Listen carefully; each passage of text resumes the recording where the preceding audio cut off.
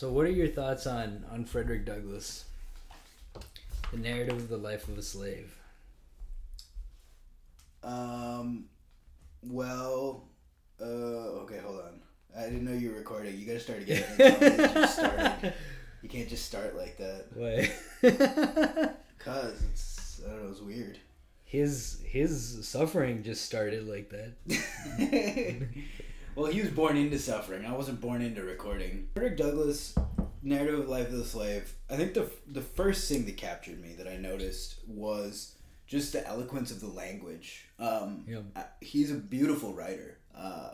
And I think it's, considering his background and how he learned to read and write, by like secretly getting lessons from like street urchins when he's in the city and stuff like that, he's risking life and limb, to be born as a slave and then to produce texts with that quality of language is very remarkable to me. I think that's like the first thing that I noticed when I started reading the book. Yeah. No, there's definitely that eloquence. There's also like just his astute characterization of human nature.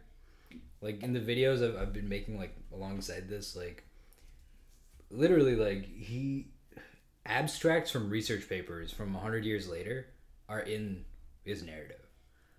How he characterizes just like the ways in which his mind was expanded by reading, the ways in which like giving him an inch as far as reading allowed him to get a foothold, change the way he sees himself, and expand.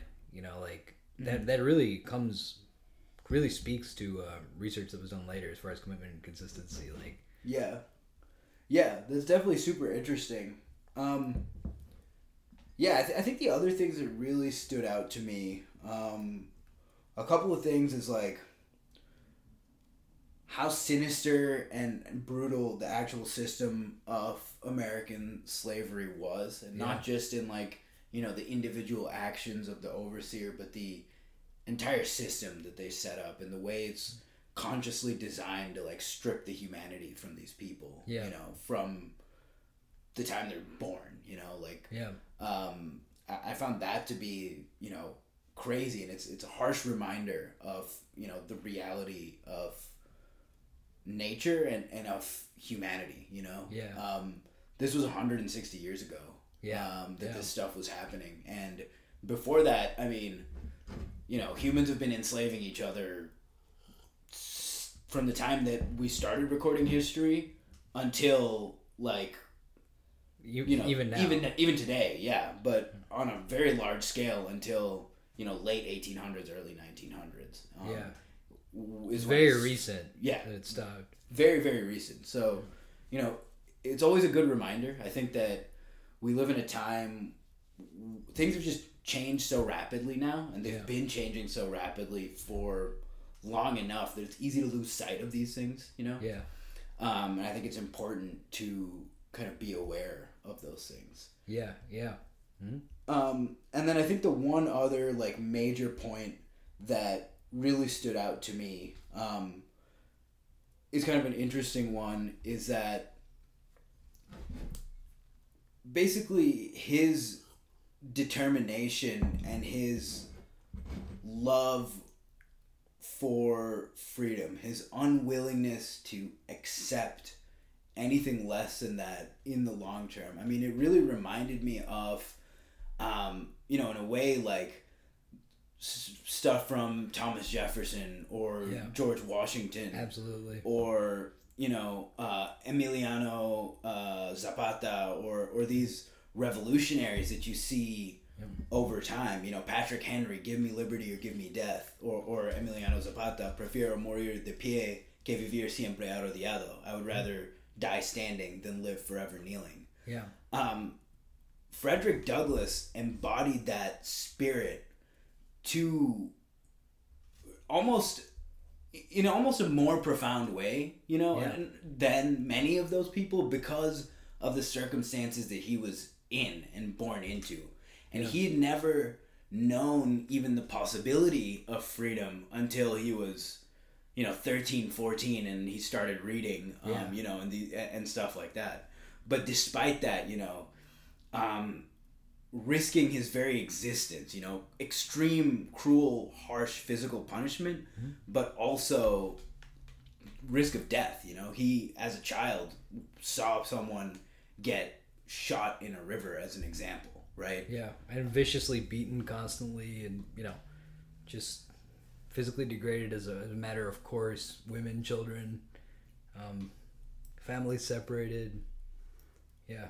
Right. So I found that to be very remarkable. Like this was a very, I don't know, kind of an incredible man just in general, like and a human.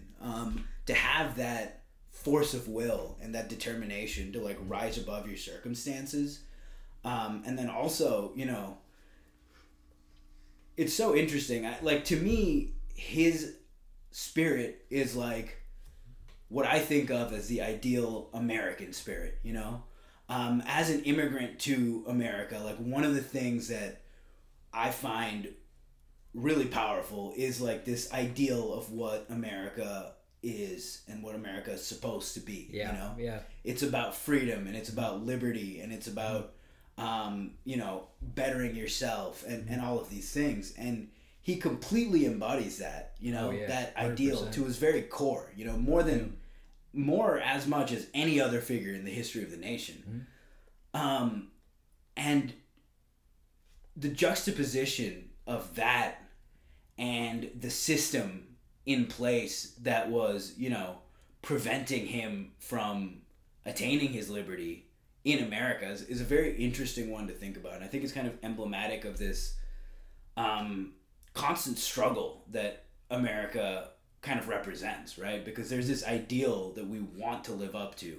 Yeah. And we never will fully live up to that ideal. Yeah. But it's about, examining it and bettering it and learning from our history and trying to get closer and closer to that over time. So I found that to be a very interesting contrast as well. Because I really like, some of the passages that he writes, it's like it's heady stuff, man. It like fills your heart and you're like, yes, like liberty and justice and freedom, and I'm going to stand up for what I believe in. Yeah. And that's America. But it's also America that, kept this man in chains.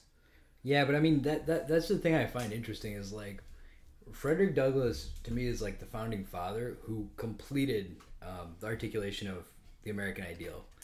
Because prior to that, it was a partial, half-baked ideal, but he saw it for what it really is and took it to its logical conclusion, and embodied and articulated that beyond what had really been done before. And I would argue what he exposed is that, at least in how America was like described or circumscribed by like, the values professed in the founding, what was happening in the South was un-American. Yeah. What was happening in the South was inhuman. Forget American. Yeah. Yeah. Yeah, but just like that inhumanity and like the nature of that inhumanity I found interesting. And part of what I've been talking about like in the videos that go along with this is like there were people in here who kind of glimpsed the inhumanity of things. Mm-hmm. I mean, not the slaves, obviously they for the most part got it. But like the street children that would help him learn, when he was like explaining to them like, why is it that you're free and I'm not? They got it. They were like, yeah, why is that? Yeah. But when they grow into adults, they lose that, or like Sarah Auld, like when she goes into his home, she's like kind to him. She starts teaching him how to read, but then she stops. So what I find interesting too is like to look at this history and just see the nature of like the conformity, the systems of authority, of like social proof, of lack of dissent, that we're just keeping the system in place and preventing skepticism of the system. Like if Sarah Auld had heard one other person stand up and say, one other person in her social network, in her systems of reciprocity, like someone who can bring her a cup of sugar, if someone like that had said, hey, clearly this is wrong, you should teach the guy how to read, the likelihood that she would have continued with that is very high. Yep. But finding that source of dissent was super hard in this environment. Yeah. So I actually want to dive into that a little more because, for the listener, they may not have like the context of who is Sarah Auld or what is going on there. Yeah. So to paint the picture a little bit, Frederick Douglass grew up in his youngest days in a farm in Maryland, I believe it was, right? Rural Maryland. Baltimore, yeah. Yeah. Outskirts of Baltimore. Yeah, like I think he was further out there initially, right? On a farm somewhere in Maryland on a plantation. Right. Mm-hmm. Lived there for some number of years. I would have to try to find the exact time. But then at some point, I think it was roughly mid-childhood. He might have been about like 10 years old, something like that is what I recall. He goes to stay with his master's brother and his wife. Yeah, and that's Thomas and Sarah Auld. Yep, yeah. And that's Thomas and Sarah Auld. And he goes to stay with these people in Baltimore. Mm-hmm. So he goes from being, a field slave to a slave in the house. Right. And among people who haven't previously owned slaves and who are, working people who produce their own materials. Yep. So at least in the case of Sarah Auld, I don't know if Thomas previously owned slaves. I don't recall off the top of my head either, but I do. I know Sarah didn't. Yeah, Sarah hadn't, and he really talks about this. As you were saying, this kind of like the injurious effect of slavery on her. Yeah. I think the quote is here. Let me find it. So, in entering upon the duties of a slaveholder, she did not seem to perceive that I sustained to her the relation of a mere chattel, and that for her to treat me as a human being was not only wrong, but dangerously so.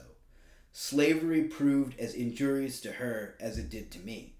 When I went there, she was a pious, warm, and tender-hearted woman. There was no sorrow or suffering for which she had not a tear. She had bread for the hungry, clothes for the naked, and comfort for every mourner that came within her reach. Slavery soon proved its ability to divest her of these heavenly qualities.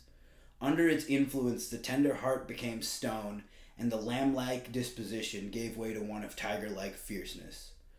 The first step in her downward course was in her ceasing to instruct me." End quote.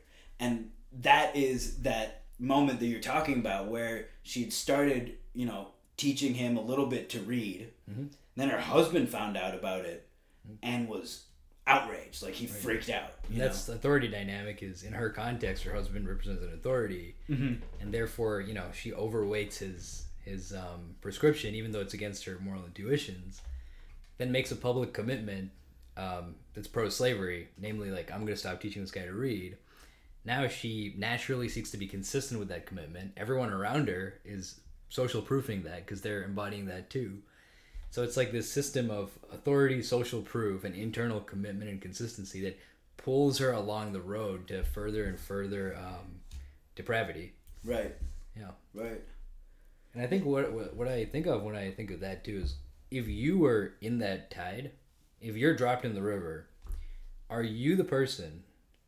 Are you one of the 25% of people who just say what they think is true, regardless of these dynamics? Or are you one of the 75% of people who go along with it? Or worse, or enthusiastically go along with it? Right. And I think that question is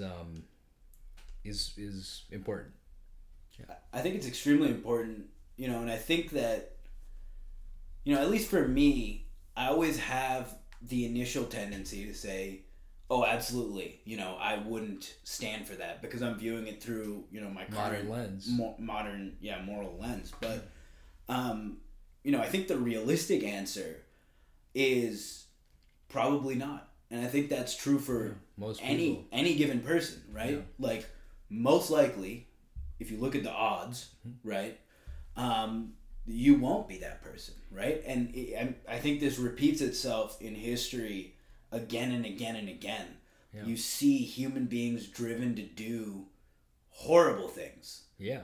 Completely against their, common nature or their moral intuitions. Yep, absolutely. I mean, the stuff that was going on in World War II and the Holocaust. I mean, the American slavery. I mean, slavery in general. Yeah, which is very comparable, frankly. Like, when you read about it, I think it's comparable in the sense that you are a regular person caught up in a system of cruelty and dehumanization against a group of people who,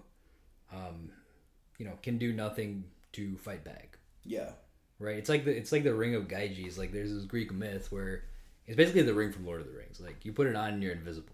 Mm-hmm. So if you have the Ring of Gyges, how do you behave? Yeah. It takes a spectacular person to not start robbing banks and committing like all this impropriety. Like, and the way you see that is like, you look at people who have unfettered power, like Roman emperors, like even like a good Roman emperor, like let's say like Octavian. Like when a messenger comes to him and gives him a message he doesn't like, and he stabs him in the eye with a quill, that's the good guy. That's not Nero. That's the good guy. Like, that's why someone like Marcus Aurelius is so spectacular, because like he had absolute power and he didn't abuse people. He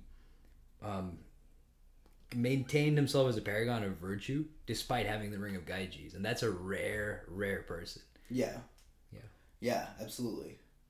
Yeah, that's a good one. I mean, it's interesting to think about. I think it's a moral imperative to strive to be that 25% or whatever the percentage is, right? To be the kind of person who will stand up. And I think that, the benefit we have living in, 2021 is that we have all this history that we can go and 100%. Read, and we can understand,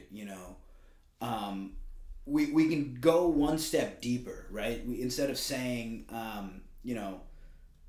everyone who is in this system is pure evil and they're monsters, and I can never do that. I think the much more frightening and realistic proposition is we're monsters. We're monsters, or alternatively, these people are not monsters. They're just people. Humans, right? Yeah.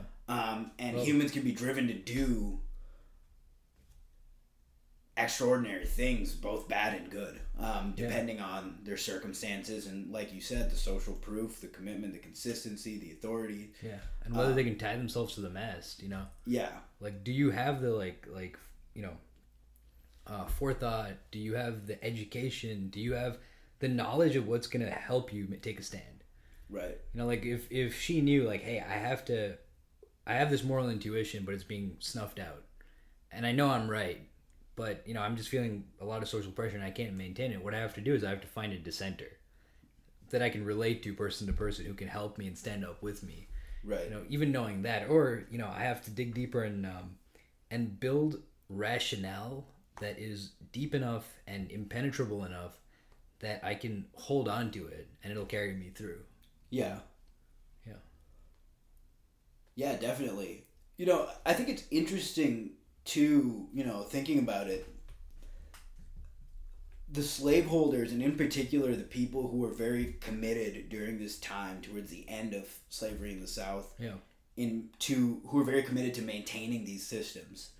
I think they're very aware of this dynamic of if there's a single dissenter, it's going to spread throughout the system. And that's why you see things like Sarah Auld gets, overrun and vociferously told by her husband, and in this time, as a wife in the household, she didn't have the authority to make her own choices at all, really. No.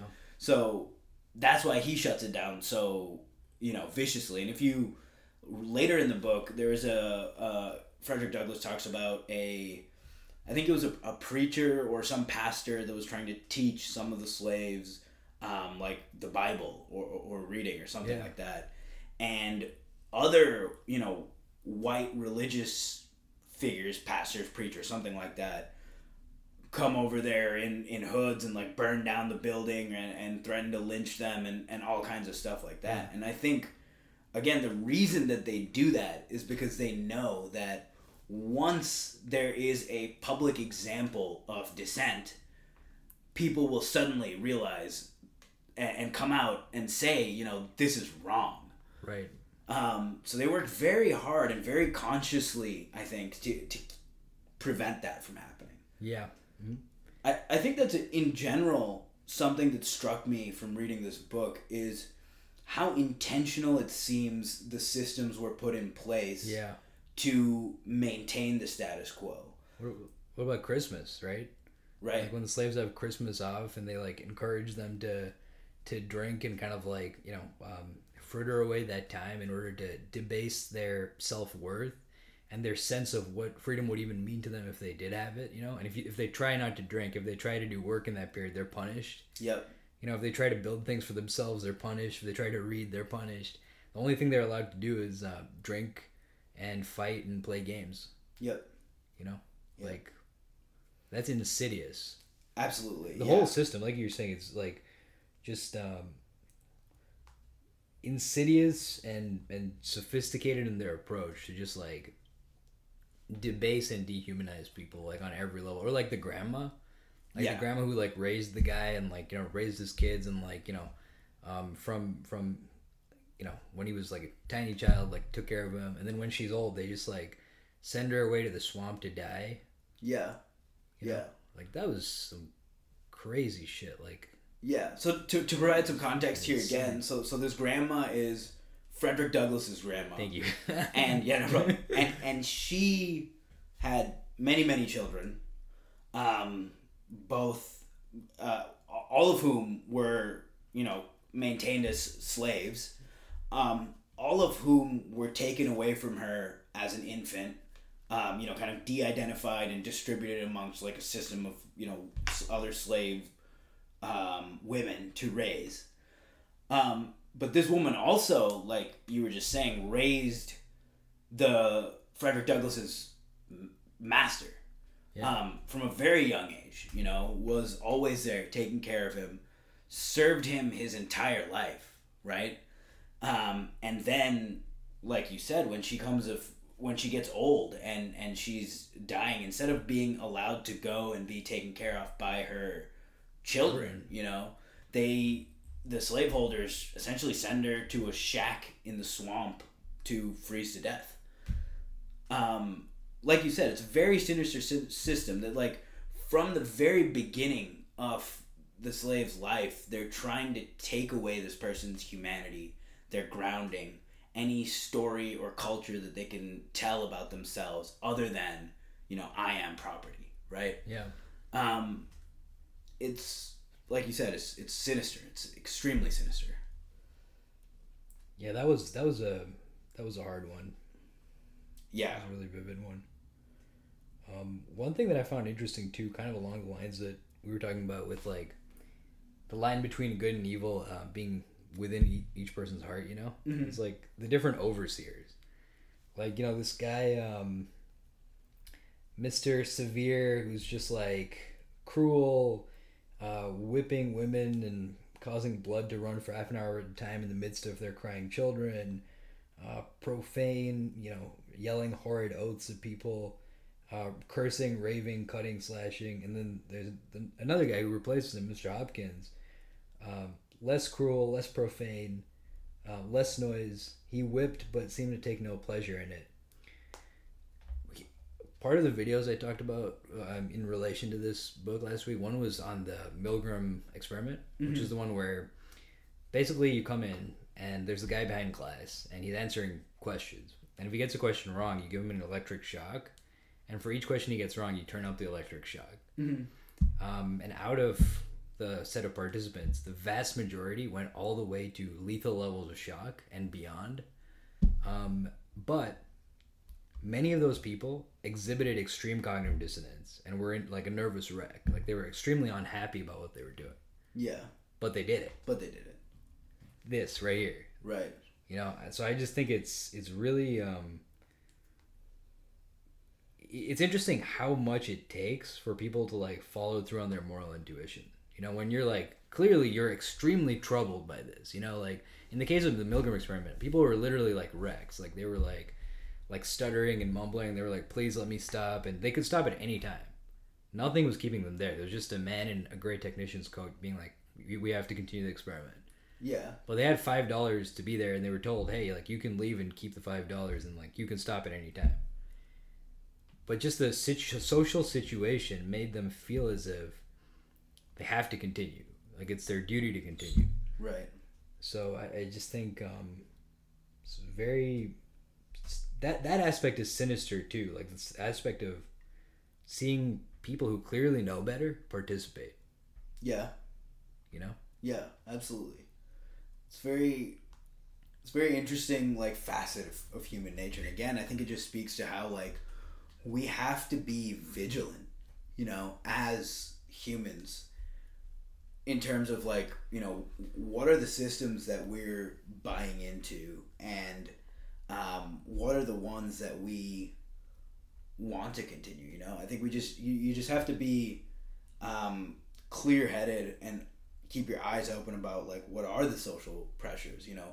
What are people whipping me into a frenzy about, on the one hand, that I really shouldn't be so outraged about, and on the flip side, you know, what are the things that I maybe am doing that are immoral because of social pressure? And, you know, I think the generally good thing for us in 2021 in the United States is that, you know, nothing that we're doing on a day-to-day basis is so extreme. Comparable, yeah. Or comparable to that. And we're lucky in that way, but that's not a guarantee, you know? Yeah. Like, it's, again, I think we touched on it earlier, but it's been a very short period of time that the world has been relatively peaceful, and the idea of, you know, not committing violence on other humans, or the idea that committing violence on other humans is not acceptable and we shouldn't just do that as a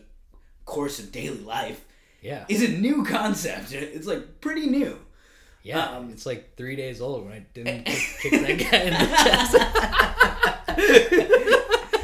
No, yeah, but yeah, I take your point. Exactly. So it's just, you know, it's very interesting. No, 100%. And I think, like, we are just so lucky to not have to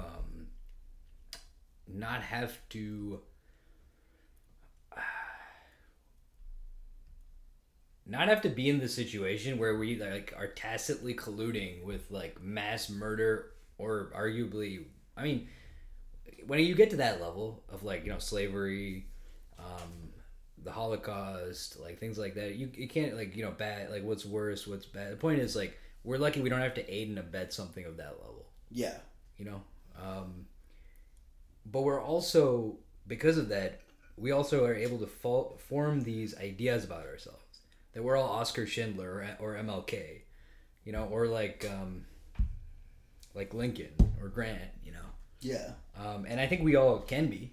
I think we all should strive to be. But I don't think it's a given that we are. And yeah. I think today the perspective is, it is a given that we are. Those people were bad and evil, and we're good, and that's it. You know? Which is, yeah, I mean, that's just kind of absurd. I mean, it's dangerous. I think it's dangerous because when things shift and, like, you know, the opportunity arises for us to aid and abet a system like that, we're going to continue to hold the perspective that we wouldn't do something like that. And what we're doing, therefore, is not that. Right. You know? Right. Yeah. I think it's something that we definitely need to be careful of as individuals and as a society, for sure. Yeah. For sure. Yeah. Okay, so switching gears a little bit, I want to read a couple of these quotes just to kind of highlight, again, just, I find the language so beautiful. Yeah. So this one is a quote. It's kind of like the, it reminds me of, like, the Patrick Henry or the Emiliano Zapata type of quote where I was talking about, you know, this American spirit. But in this context, he's talking about his departure from the plantation to the city. And he's talking about how it's one of the best, it's probably the best thing that ever happened to him. It's the reason, it's the event that, you know, down the line leads to his freedom from his perspective, right? But he's basically saying that he believes that there's a good chance that there was some divine intervention in allowing that to happen. Yeah. And then he says, you know, I may be deemed superstitious, even egotistical in thinking it's some sort of divine providence, and then I'm going to pick up there. So, quote, "But I should be false to the earliest sentiments of my soul if I suppress the opinion. I prefer to be true to myself, even at the hazard of incurring the ridicule of others, rather than to be false and incur my own abhorrence." End quote. So again, that last line, I just love this line. I prefer to be true to myself, even at the hazard of incurring the ridicule of others, rather than to be false and incur my own abhorrence. That's like a much more eloquent version of what some of the people who did stand up to the Milgram experiment said. Yeah. Is that. Right, exactly. And it captures this, this beautiful ideal of like, the ultimate truth, right? And dying for that truth, Yeah. Or being absolutely willing to like put yourself on the line for that truth, and big, and in his case very small, and in his case very big ways. Yeah, and it really speaks to this like, very fundamental idea. The other day I was reading something, I don't remember what, but they were talking about the Bushido, like the Japanese code of honor, and they were talking about sincerity. Yeah. And their ideal of sincerity, and how, politeness without sincerity, without truth, is useless. And they were also talking about Confucius and this quote from Confucius. I'm trying to remember it, but it was basically around this same idea that there is this fundamental value of being true to yourself, and you must do that, like it's a moral imperative for you to be honest with yourself. Yeah. And with other people. Right, and with other people. I think it was actually it was Ben Horowitz's new book that I was reading where they were talking about Bushido and Confucius and stuff like that. But anyway, that's a side tangent. We should do like an episode on Bushido. Yeah, I would love to. I would love to read some of that stuff that he was mentioning. I actually highlighted like a couple of the books, and I was like, yeah. The Hagakure. Yeah, exactly. Yeah. I have the Book of Five Rings here as well. We could talk about that one. I have that on my Kindle, so I have that downloaded and like ready to go. So that one would be interesting. That. Yeah, that guy's like that, right? Yeah. Okay. That guy's like the LeBron James of murdering people with a samurai sword. Yeah. No, it seems like a very very very interesting. I mean, obviously a very interesting person, very interesting time of history. And a fascinating set of values, and a fascinating way to approach life. Right. Yeah, very and interesting. Death. Fascinating way to approach life and death, really, in their case. Yeah, I found that pretty striking about that. They're constantly talking about, you should wake up every morning and you should think about death. Yeah. I do think, like, when you're exposed to stuff like that, your relationship with death improves, Yeah, definitely. Like those people truly like knew how to face death. Absolutely. They really did. Yeah, I mean, to their detriment in World War II, but yeah, that's a different, that's a different thing. If you want to explore that more, I highly recommend Dan Carlin's Hardcore History on the War in the Pacific, World War II. I didn't get that. God. Sorry. It's my Apple Watch just trying to ruin my life.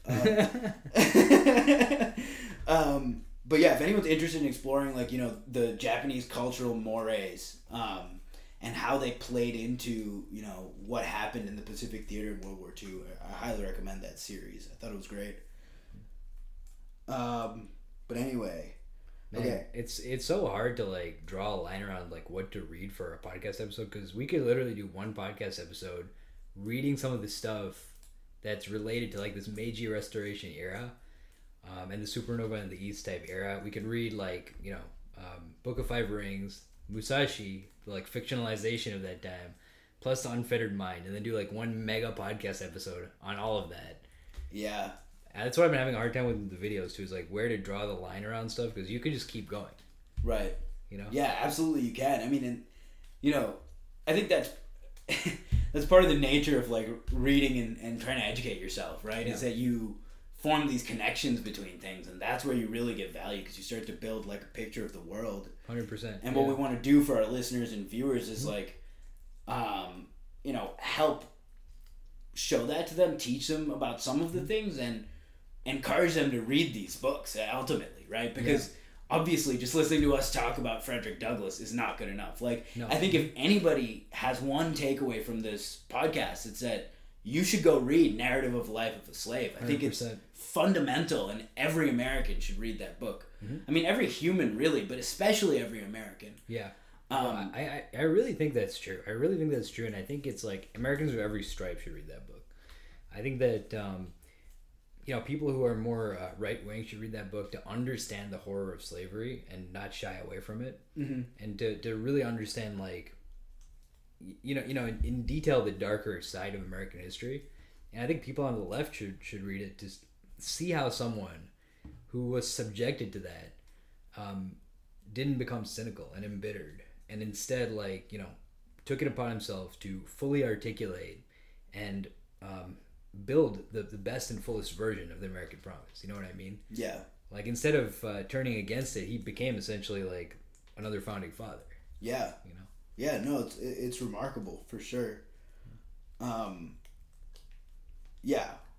But going back to your thing about, you know, how do you tie you know, draw the circle around where to talk about stuff. I think, well, there's no right answer and there's no wrong answer, you know? Like, there's different ways you could do that. And, you know, if I talk about some of the podcasts that I like, they're very different approaches to this, right? Like, take Dan Carlin and Hardcore History. Yeah, he reads like, I mean, he releases one like every few months and just goes super deep. Exactly, right? He spends months researching and writing and releases a 4-hour episode and then makes a series that's 6 episodes, each of which are 4 hours. That like really dive into that. And to me, I love those, you know? It really appeals to me. You do have to be a little crazy to like want to listen to like 30 hours of like, you know, the war in the Pacific, you know?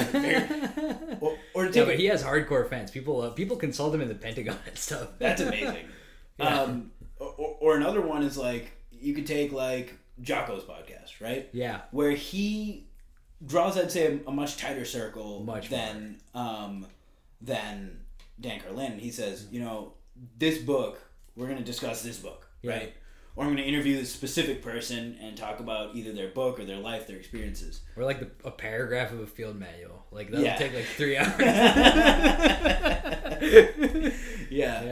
Yeah. So, I guess, you know, if anyone's listening to this, I encourage you to connect with us and tell us what you want to hear. I mean, what would you rather have? Would you rather have more regular content on a pretty good cadence where we can talk about a new book, you know, say every week or something like that? Or would you rather us go on like, you know, this deep dive into the Meiji Restoration, read like 10 books and come back and talk about it for like 6 hours? I mean, you know, what do you want to hear? I think I definitely would love feedback on that. Well, I guess that's the benefit of doing things more often, is we can get more feedback. That's true. We could do it like Gucci Mane and just keep releasing them, and then eventually catch a few hits along the way. Hey, yeah. I mean, if we can have, you know, the sheer output of Gucci Mane, let alone like the quality of some of his music, we're in great shape. I mean, that's putting your nose to the grindstone, or whatever the correct phrase is. Is that a bad phrase? I don't know. Is that the right phrase? I thought I was like messing it up. Okay, I think it's nose to the grindstone. Okay, yeah. I thought I was like, you know, just saying it like weirdly, like a foreigner, like, you know, like Could saying be, wrong. I do that. You are the nice sometimes, you know. It's funny because, you know, I moved to America at such a young age, and I've been here for, you know, 15 years now, and like still the baseball metaphors are still tough sometimes, for sure. Well, especially for you guys, because no one else in our family likes sports other than me. I like MMA, but MMA, UFC is good, but I like sports in general. Yeah. I feel like I would like it if I could get into it. I mean, if we do a podcast episode on football, and I'll read like 6 books on football, and I'll start to get it. Yeah, that's funny. Yeah. I thought about that at one point when you were in football, that I'd like buy a book on football and just like learn about it that way. But anyway, that's like, football is an interesting game. There's a lot of like strategy to it. It's kind of like a chess match that the coaches are playing in a way, and it only like in order to win a football game, like everybody has to execute, and the strategy has to be correct. like wizard chess. Yeah, like wizard chess or something. Or like hollow chess. Like hollow chess. Yeah. Okay. We got way off track, so to bring it back, I'm gonna go to another quote that I like from the book. So at this time, let me just flip back a couple pages to get the context. So he's living with Mr. Covey. So he's back in the fields. He's been taken away from Baltimore, and now he's talking about basically being on the edge of the Chesapeake Bay. So their house was close to the Chesapeake Bay, and he would get to stand there and watch the sails moving off to the ocean. And he's talking about how powerfully this affected him. So this is kind of his description of his feeling on that. So, quote, "You are loosed from your moorings and are free. I am fast in my chains and am a slave. You move merrily before the gentle gale, and I sadly before the bloody whip. You are freedom's swift-winged angels that fly around the world. I am confined in bands of iron. Oh, that I were free. Oh, that I were on one of your gallant decks and under your protecting wing. Alas, betwixt me and you the turbid waters roll. Go on, go on. Oh, that I could also go. Could I but swim. If I could fly. Oh, why was I born a man of whom to make a brute? The glad ship is gone. She hides in the dim distance. I am left in the hottest hell of unending slavery. Oh God, save me. God, deliver me. Let me be free. Is there any God? Why am I a slave? I will run away. I will not stand it. Get caught or get clear, I'll try it." End quote. It's beautiful. Yeah. It's beautiful and it's powerful, and it's what's crazy about it to me is it's by dint of circumstance that he was able to learn those first letters and start on the path to this level of literacy. But the man was like a genius regardless, right? And it's like how much genius was lost to this system? How many people like this were unable to like express their brilliance, you know, or flourish or thrive? I mean, endless, like innumerable people. Yeah. You know? Yeah, absolutely. And, you know, I think the natural question for me that follows that is like, in today's world, how many people are there who are geniuses who could, you know, transform our society and our world, make giant strides for humanity, who aren't able to get there because of lack of access to education or, you know, lack of proper nutrition in early childhood or different things like that. Death from preventable disease. Yeah, death from preventable disease. I mean, crushing poverty, global poverty, you know, like dollar a day type of living. Yeah, dollar a day type living. I mean, incarceration, right? Yeah, I mean, especially in America. That's I was watching. There's a documentary that Ken Burns and Lynn Novick made on basically the Bard Prison Initiative. Which I know you love the Bard Prison. Yeah, I love the Bard Prison Initiative. And so I'd started watching that a couple days ago, and I watched the first episode. It was really good. Highly recommend. But it's, you know, the power of education. I think that's something that's very apparent in this book, and we've talked about it like this whole time. You know, like how he kind of unlocked this literacy, and that led to this path to freedom, and his ability to, you know, put words to these feelings and these systems and expose them for what they are, these fundamental truths about human nature.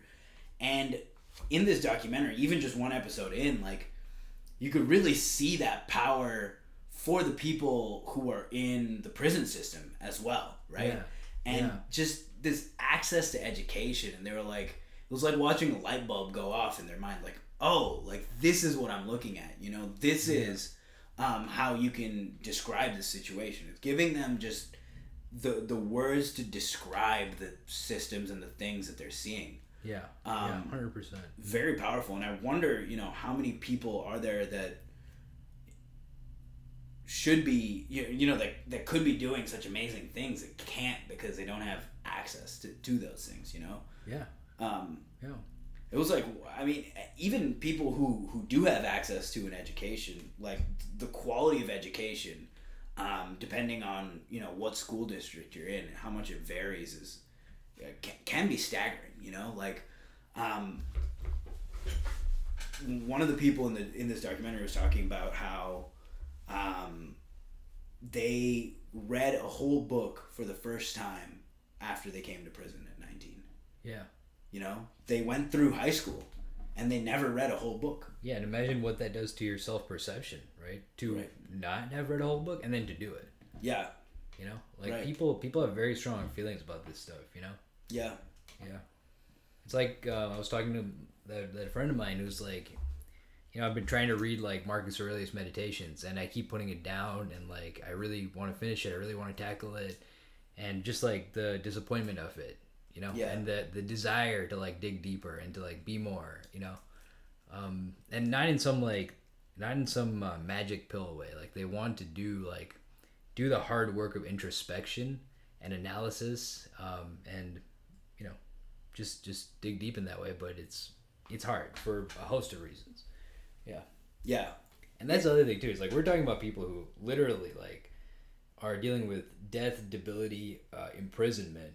But even someone who's like busy, you know, like type A educated person who's really busy and whose attention is just being drawn and quartered, divided up, circumscribed by like, you know, $1 billion companies.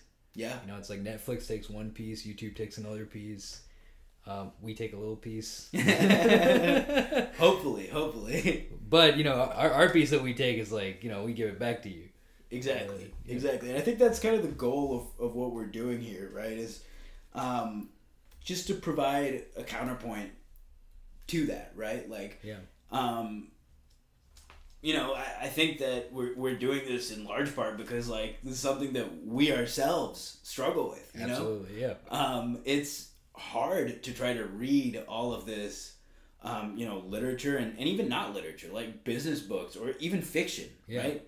You can learn valuable lessons from just being well read in general. And, absolutely. You know, as much as I love to watch random YouTube videos, I definitely get more value from reading pretty much any book than I do from watching pretty much any YouTube video. I would say that's almost been universally true in my experience. Yeah, I think it's a solid principle because reading a book, I mean, it puts you in a different mindset. Like it shakes you loose from this kind of like instant gratification, quick hit, like, you know, dopaminergic state, you know? Yeah. And it forces you to take a step back and like digest and consider. Yeah.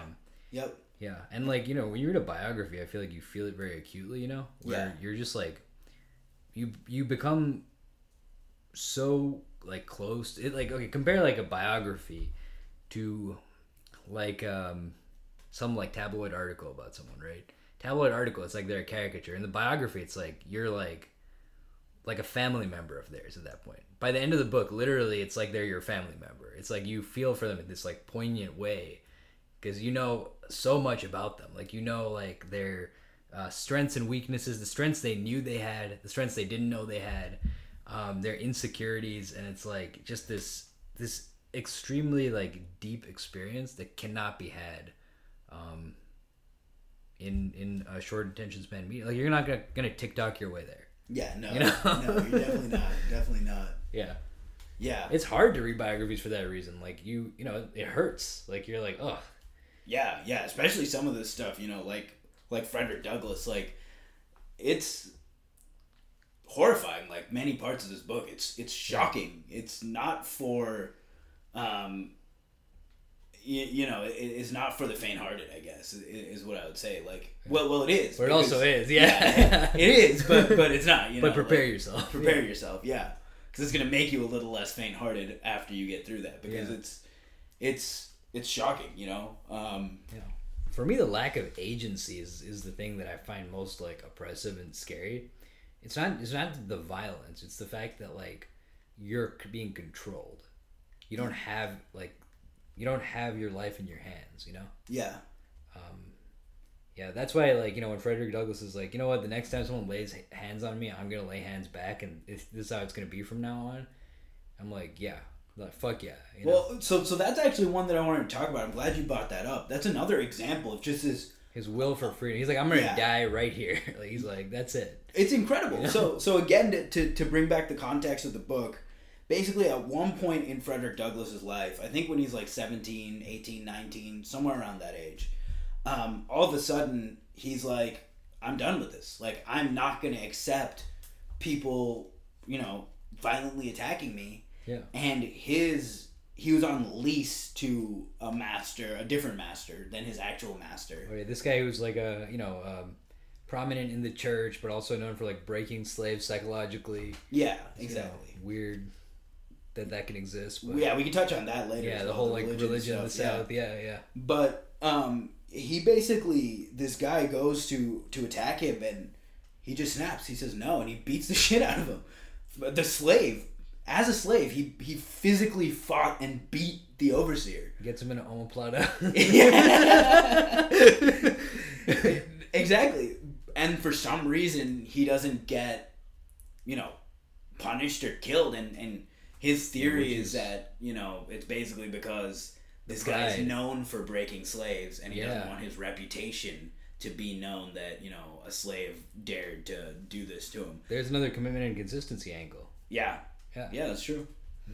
And then he does this, I think, with another master later, you know, like he like fights him. Yeah.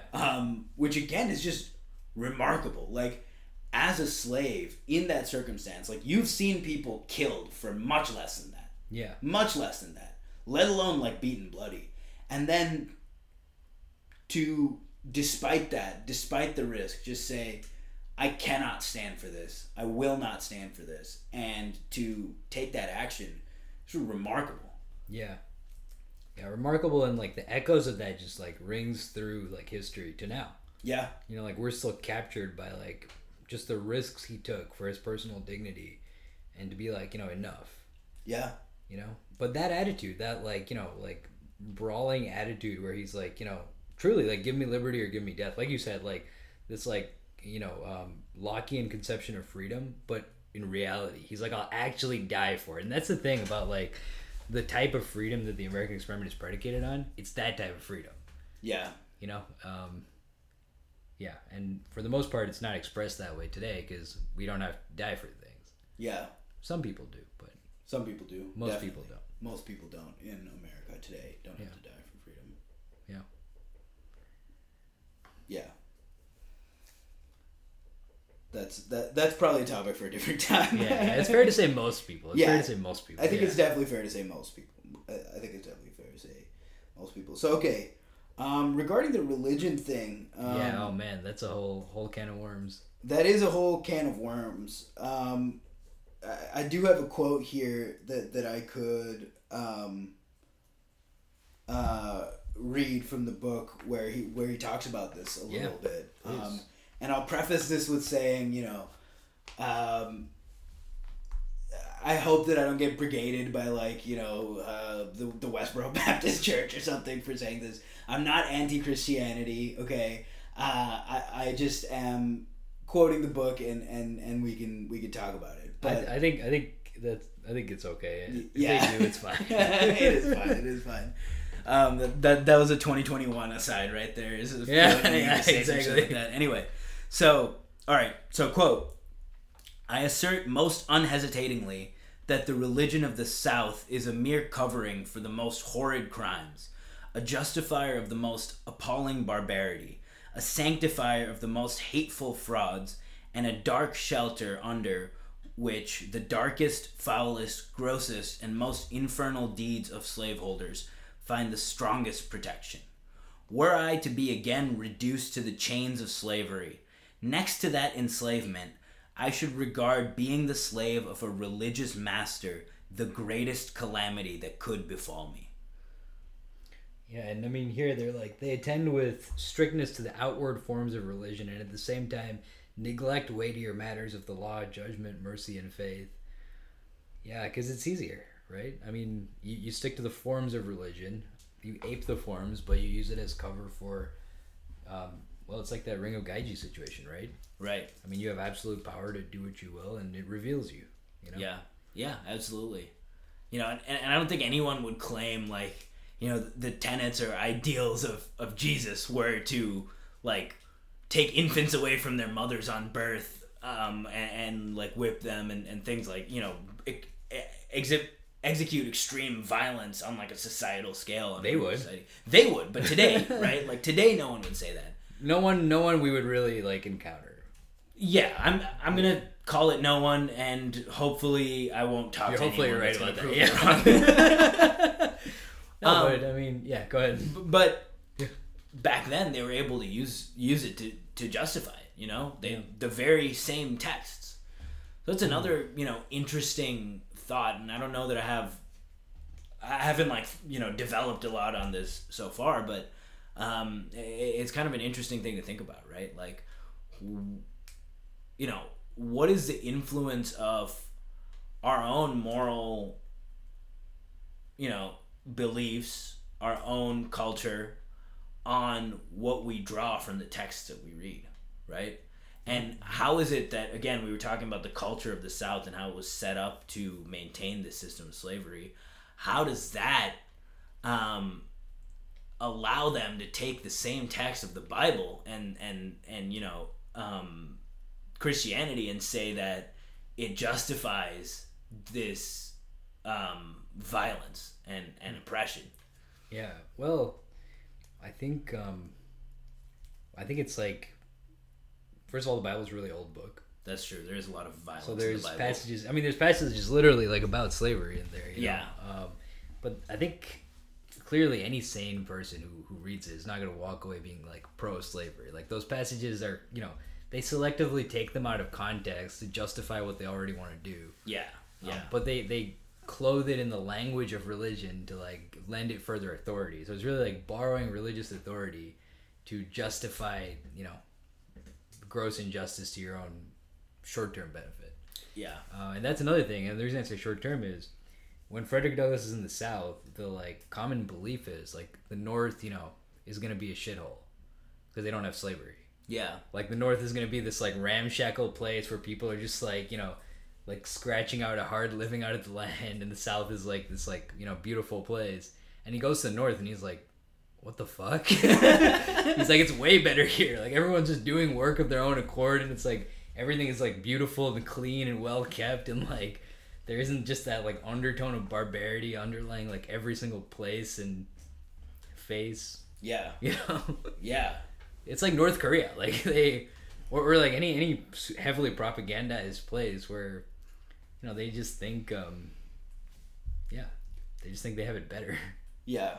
Yeah, it's kind of interesting how these, you know, the people in positions of power can like kind of pull these societal levers, right? Like this idea of tribalism and thinking that, you know, your lot is better than others, right? Like that's a fundamentally human thing to do. Yeah. And then to figure out how they can, you know, pull that lever to make the slaves think that their tribe is Southern culture and not, you know, Black Americans or slaves or whatever it is, some other Americans in general, right? Yeah. But it's Southern culture, and they, you know, like you said, think the North must be a shithole because there's no slavery. The slaves think that. Yeah. And even a slave who's educated and who, you know, like has somewhat of a broader perspective and literacy, because I mean, there's some shallow rationale to that, right? It's like, how are they able to get things done without this massive free labor? How could they? Yeah. But they do, and it's much more robust. Right. Yeah.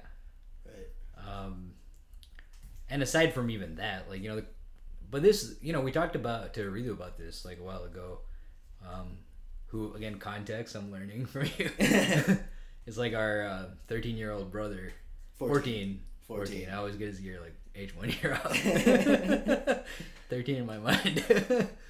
But, you know, he's like for some reason, well, not for some reason, but he's a radical consequentialist. So we were talking to him about like, okay, like different cases, like, you know, like the people who leave Omelas, you know, and like slavery is one of those cases, like to some extent, where it's like, it's not about economic output, it's about right and wrong ultimately, right? It's like, even if for your group of your contingent of friends and supporters, you're getting free labor and the net utility is greater for that reason. I don't know how you calculate that, but let's say it is. It's still wrong to derive the utility that way. Right. Fundamentally. Right. Yeah. Yeah. And the question of like why that's wrong is like complicated, something to dig into, but you know, it's my moral intuition that it is, and it's based on something like human agency and human life has something vital and sacred about it that is inviolable, and to violate that is fundamentally wrong. You know, and that's probably a pseudo-religious idea. I don't know how you would argue that out. I'm sure there are, you know, lots of deep, rich philosophical arguments that proceed from logic purely to make that point, and I'd be curious to dig into them. Maybe we can on some podcasts. Yeah. But for me, it's more of a moral intuition that says that. Yeah. Yeah. Yeah, I would definitely agree with that. I mean, it's like John Locke, right? Like the whole idea of unalienable rights, and stuff like that. Which is, again, it's funny because those people lived in a society where like those inalienable. I don't know which one it is. I think it's inalienable, but also I get the point. Yeah. The inalienable rights are only prescribed to like land owning, you know, rich white males. Yeah. Like, it's so interesting, right? Like the cognitive dissonance going on and how, but it's a very important ideal, right? And they started with that. And, you know, yes, at that time it was a small group of people, and in a way there was some, you know, hypocrisy, if you will, in what they were saying, but I don't think that takes away from the power of the ideas. No, yeah. And then over time, you know, we have continued to strive to those ideals, and I think we get closer and closer all the time.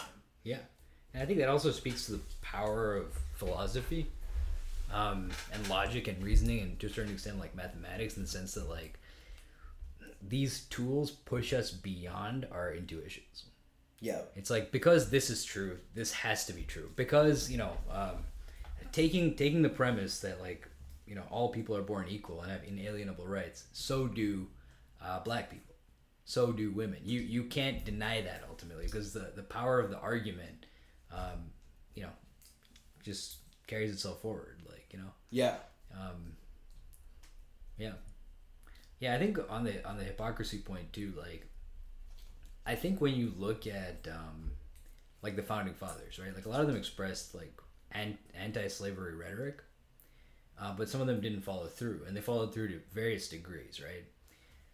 But when you think about these psychological dynamics, you start to see that it's not that easy to even express something like that. That I think that it should be acknowledged. Like if you were in that position, again, think about the fact that, let's say you're George Washington, you're in Virginia, part of a slaveholding family. Everyone you know is a slaveholder. For you to step up and say, hey, you know, there's something fundamentally like wrong and broken about the system, even that takes a degree of courage and nonconformity. Yeah. Right? It's not enough, and it's not to like excuse the fact that he kept slaves until the day he died. But it is to say that it's hard to break free of the moral norms of your society. Yeah. You know? Yeah, absolutely. And to do so fully, you know? Yeah. It definitely is. It definitely is. But, you know, it's still, like I said, I think it, like we were talking about earlier, I think it goes back to this whole idea that like these influences of society and social pressure are very strong, and if our society was basically, it's not that big of a leap to get to a place where society is encouraging people to commit these heinous acts or degrade others and their own humanity. Absolutely. It's really not that big of a jump, and it can happen to great people, and it can happen to definitely average people and worse. So I think it kind of speaks to that as well. So yeah, I mean it's just interesting. There's this like Greenbeard experiment. Have you heard about this? I have not. What is the Greenbeard experiment? Well, it's about like selective altruism within individuals of a species. Let me see here. I'm trying to find like a specific study.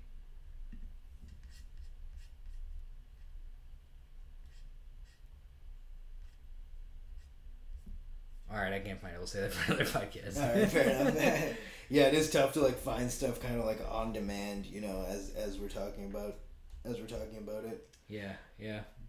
Okay, so on that note, any final thoughts on Narrative of the Life of a Slave by Frederick Douglass, or Narrative of the Life of Frederick Douglass, an American Slave? Yeah, I mean, one thing I found really interesting and hopeful was this passage here where he's like, the most astonishing thing, as well as the most interesting thing to me, was the condition of the colored people in the North when he finally escaped. A great many of whom, like myself, had escaped thither as a refuge from the hunters of men. I found many who had not been 7 years out of their chains, living in finer houses and evidently enjoying more of the comforts of life than the average slaveholders in Maryland. My friend Nathan Johnson, who's a free black man in the North, says, I was hungry and the people here gave me meat. I was thirsty and they gave me drink. I was a stranger and they took me in.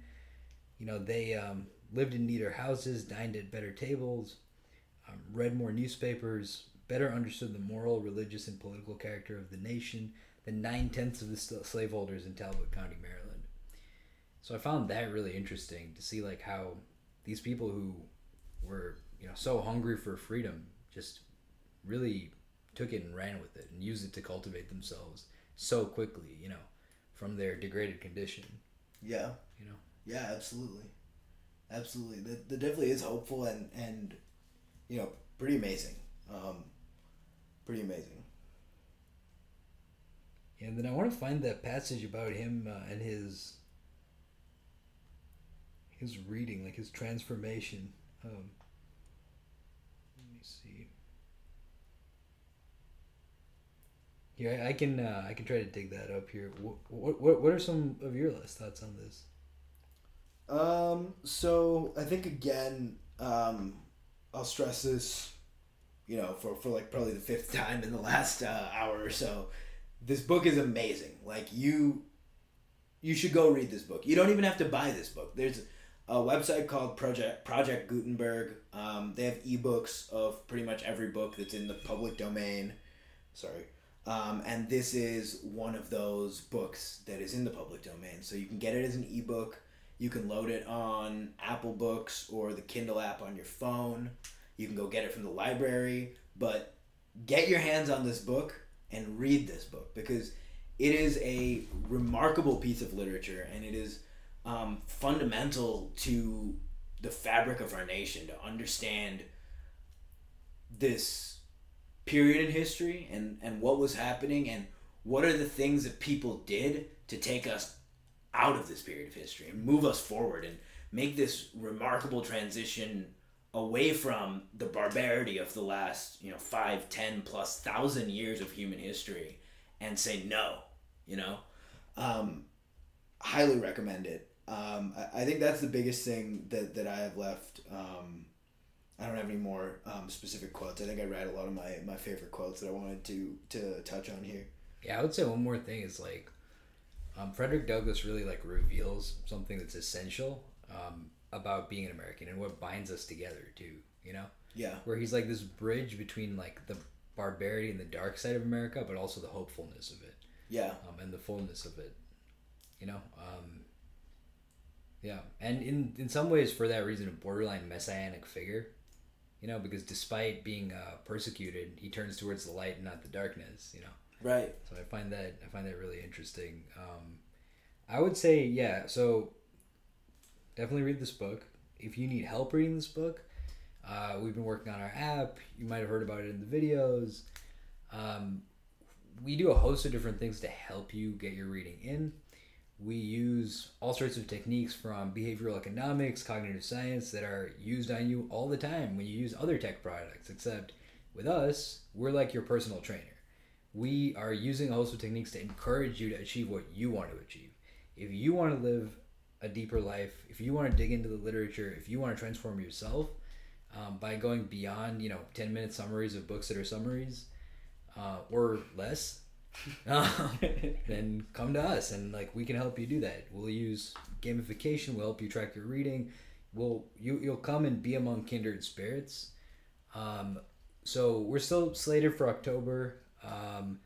Actually, in my video yesterday, I was saying I hadn't caught up with you on new stuff in development. But if you want to share what you can talk about your demo if you want.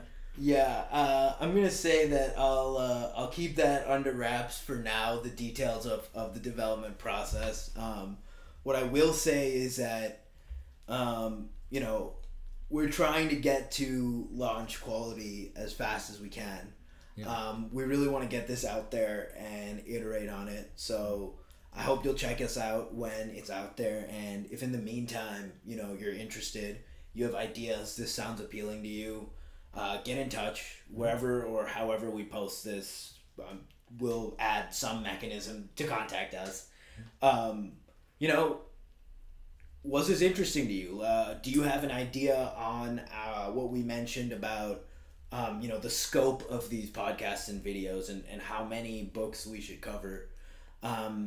Do you just want to get on a Zoom call and talk to me about Narrative of the Life of Frederick Douglass? I mean, I'm down.